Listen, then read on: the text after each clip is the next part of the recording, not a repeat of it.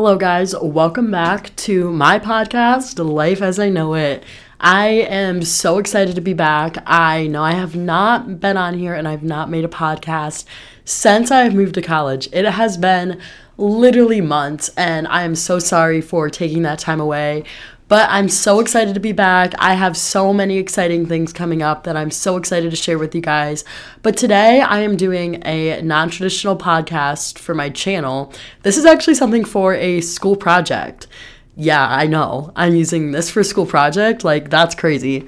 So I took a class that is called Life in a Perpetual Beta, and it's actually about how AI and technology is shaping the future of society, both today, so I guess that's not the future, and moving forward. So throughout this podcast, I'm going to answer some questions that AI actually came up with. I brainstormed using Miro. It's a sort of technology brainstorming board that can be shared virtually with other people, but it also has an AI feature that can help generate questions. And I literally asked it, I was like, what should I make my podcast about for this project? And it gave me the prompt of discussing the future of AI and its potential impact on society. So here I am talking about AI and the potential impact on society. And then I asked it to come up with some prompts following that. And the few that I touch on in this podcast are establishing the ethical guidelines and regulation for AI development and use, promoting the diversity and inclusivity in the development of AI technology and its applications, encouraging the development of AI technology that prioritizes human well-being and environmental sustainability. And the final one I touch on are what are some of the most promising applications in healthcare? And this actually came up as more of a concerning, not helpful one, the one thing I do touch on. So this may sound very computer technology, and if you're like me, you really weren't into this sort of stuff before. But as someone who's not super into technology, I can tell you, you will want to listen to this. The things I bring up are so interesting. There's technology that can now almost hack into your brain and see what you're thinking.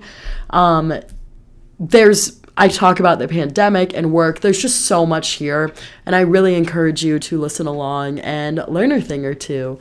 Like always, make sure to check up on all my podcasts, subscribe to my podcast, add it. It's on Spotify, Apple Music, and follow my Instagram for more updates. The link is in my bio. So have fun, and I hope you enjoy. So the first question I listed in sort of my overview of what we were going to talk about is establishing ethical guidelines and regulations for AI development and use. And this topic can get a little interesting depending on what we're talking about. So the first thing I thought to talk about is AI auditing. And is it a good thing? Who does it? What is it?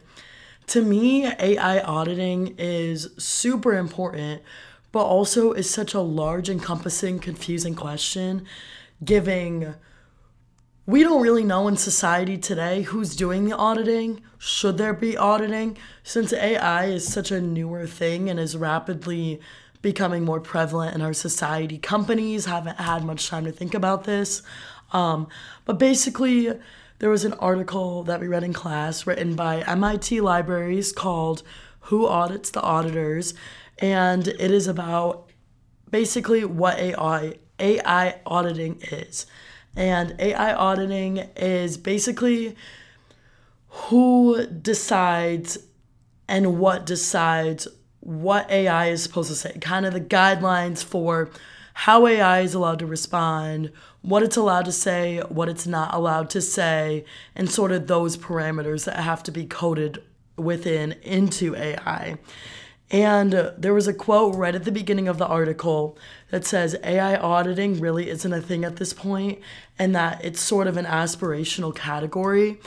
Just given how fast AI has developed, this is why there are so many people trying to research this question and currently figure it out. And the problem right now with AI auditing is that using computers to audit the AI, which is also a computer, is having problems with propagating racism, classism, sexism, ableism, and other forms of discrimination that can cause real harm in society. It's really hard to tell a computer who has no feelings how to act. So think of it has no idea kind of how something would be perceived as racism and ableism unless a human would be able to code it. And one of the questions that was questioned in this article is, should auditing be a human task? And I think my opinion on this is yes, because a computer doesn't have feelings. But something the article brought up is that some companies have started to kind of tackle this. One of the companies being Microsoft, and they have a committee that can hire people to work on auditing and how to go about it, and just sort of come up with guidelines as a company to what they stand for and how they should view what AI should be doing, what AI should be saying.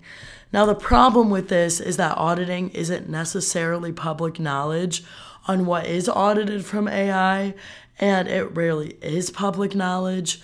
So this can become a problem in terms of free speech. Like, how much is a company telling AI what it can and can't say? And how much is that hindering on free speech? And as a society, we should be questioning this, especially in terms of free speech. And kind of going off of this, a question that also should be asked is, should the government play into this? This is where it honestly can get a little, not sketchy, but very negotiable and political, is how much should the government have a say on this, given the topic of free speech, and do we really want the government hindering on free speech? But how much do we want the government to control AI, given it's kind of exploding out of control right now? It's definitely something interesting. I think that the whole auditing idea is something that's very important and something that very much needs to be looked into, given the fact that I'm not sure I want a bunch of third-party companies playing into what's allowed to be said and researched on the internet. So that's my 3 cents on it, but it's definitely something that is a whole encompassing topic that is very interesting. The next question I'm going to be addressing in my podcast is promoting diversity and inclusivity in the development of AI technology and its applications. The first time I really thought about this in full and really processed what this meant was during this assignment. It was called the Observe Your City assignment. This was an assignment that we did in class, which required us to go out and observe our surroundings around our campus and then around our downtown area that surrounds our campus.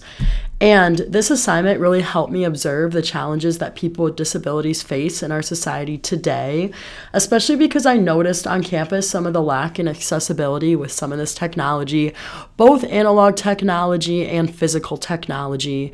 The analog technology that I noticed was that the ramps going into my residence hall were non-existent. They don't exist, meaning someone with disabilities would not be able to get in and out of this building. Same with within, there are no elevators, there are only staircases, and my building is a 4-floor building. So someone in a wheelchair or who couldn't walk upstairs, it would be completely inaccessible to them. I also noticed on campus that the keypads we use to scan into every building, because all our doors lock, didn't seem very accessible to me for someone who was blind or had limited vision or even was in a wheelchair and couldn't reach the scanner. From an outside perspective, that's what I see. However, I don't know if the campus has some sort of accessibility options for those who cannot reach the keypads. And something else I especially noticed, which provoked some thoughts within me on ideas on how to fix it, is that the traffic crossing signals both around campus and around the downtown area surrounding our campus did not have any of like the audio talking thing. So for someone who was blind, they wouldn't know when to cross because there was no like beep, there was no like please cross now, you're good, or like wait. And I've seen that in other cities. So I definitely find it interesting that we don't have that.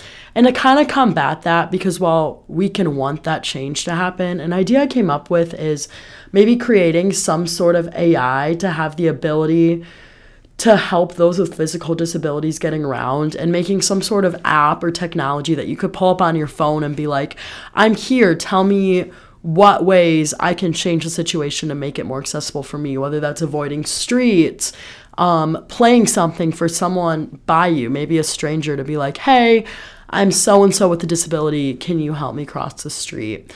Or being able to sense the kind of people around them just from your phone. I think that would be pretty sick in promoting diversity and inclusivity and developing and incorporating AI within that category. The next sort of question that the AI Miro came up with for me to answer in this podcast is, how can we encourage the development of AI technology that prioritizes human well-being? And this is something that we kind of learned and talked about in class throughout the book, The Future is Analog. This book was written by David Sacks. It is a brand new book. It really talks about the author's perspective of technology within the pandemic and how that impacted his life. And this is one of my favorite books we read in class. I really relate to it. And a quote that he kind of said, talking about just like the whole human well-being tying into technology, is he quotes, "The influence of the physical spaces on work every day extends beyond the office. It's the sights, smells, and textures of the everyday banal elements inside building walls." And that was on page 31. And something that kind of goes along with this quote is really talking about in-person work versus online, virtual, remote work, especially coming out of the pandemic. We kind of saw firsthand what it was like for most people in society to transfer from, I would say, mostly in-person work. Maybe some were working remote, but during the pandemic, we really saw that switch over all into remote work. And so it was really interesting to see as a society how we all function and collaborated and worked together remotely. But in this book, something that David Sacks talks about is when you're not in the office, you're losing kind of that aspect of being physically there and present. And this can potentially decrease productivity, can decrease the human emotions. And from a company perspective, I think it's really important that they look at the well-being of each individual employee and being like, their mental health while working remote is poor. While they're in the office, it might be better while they're interacting with coworkers. And I think this is something really important to be considered. And also the fact that some people do work better remote with their lifestyle. So it just honestly depends on the person. And kind of going off of school, instead of looking at it from a work corporate standpoint, looking at it from an educational standpoint, a quote that the author also said within his book is that it took a pandemic for me to fully appreciate the role that our school plays as a connector between my family and our community. And this is something coming from a student within the pandemic that I can really, really relate to. During online school, I really struggled with not having that human connection, especially not being able to see my friends, not being able to honestly interact with my teachers, not being able to be physically in the space of school, and instead being stuck in my home, my room, my office space, constantly looking at a screen all day and only engaging within that screen.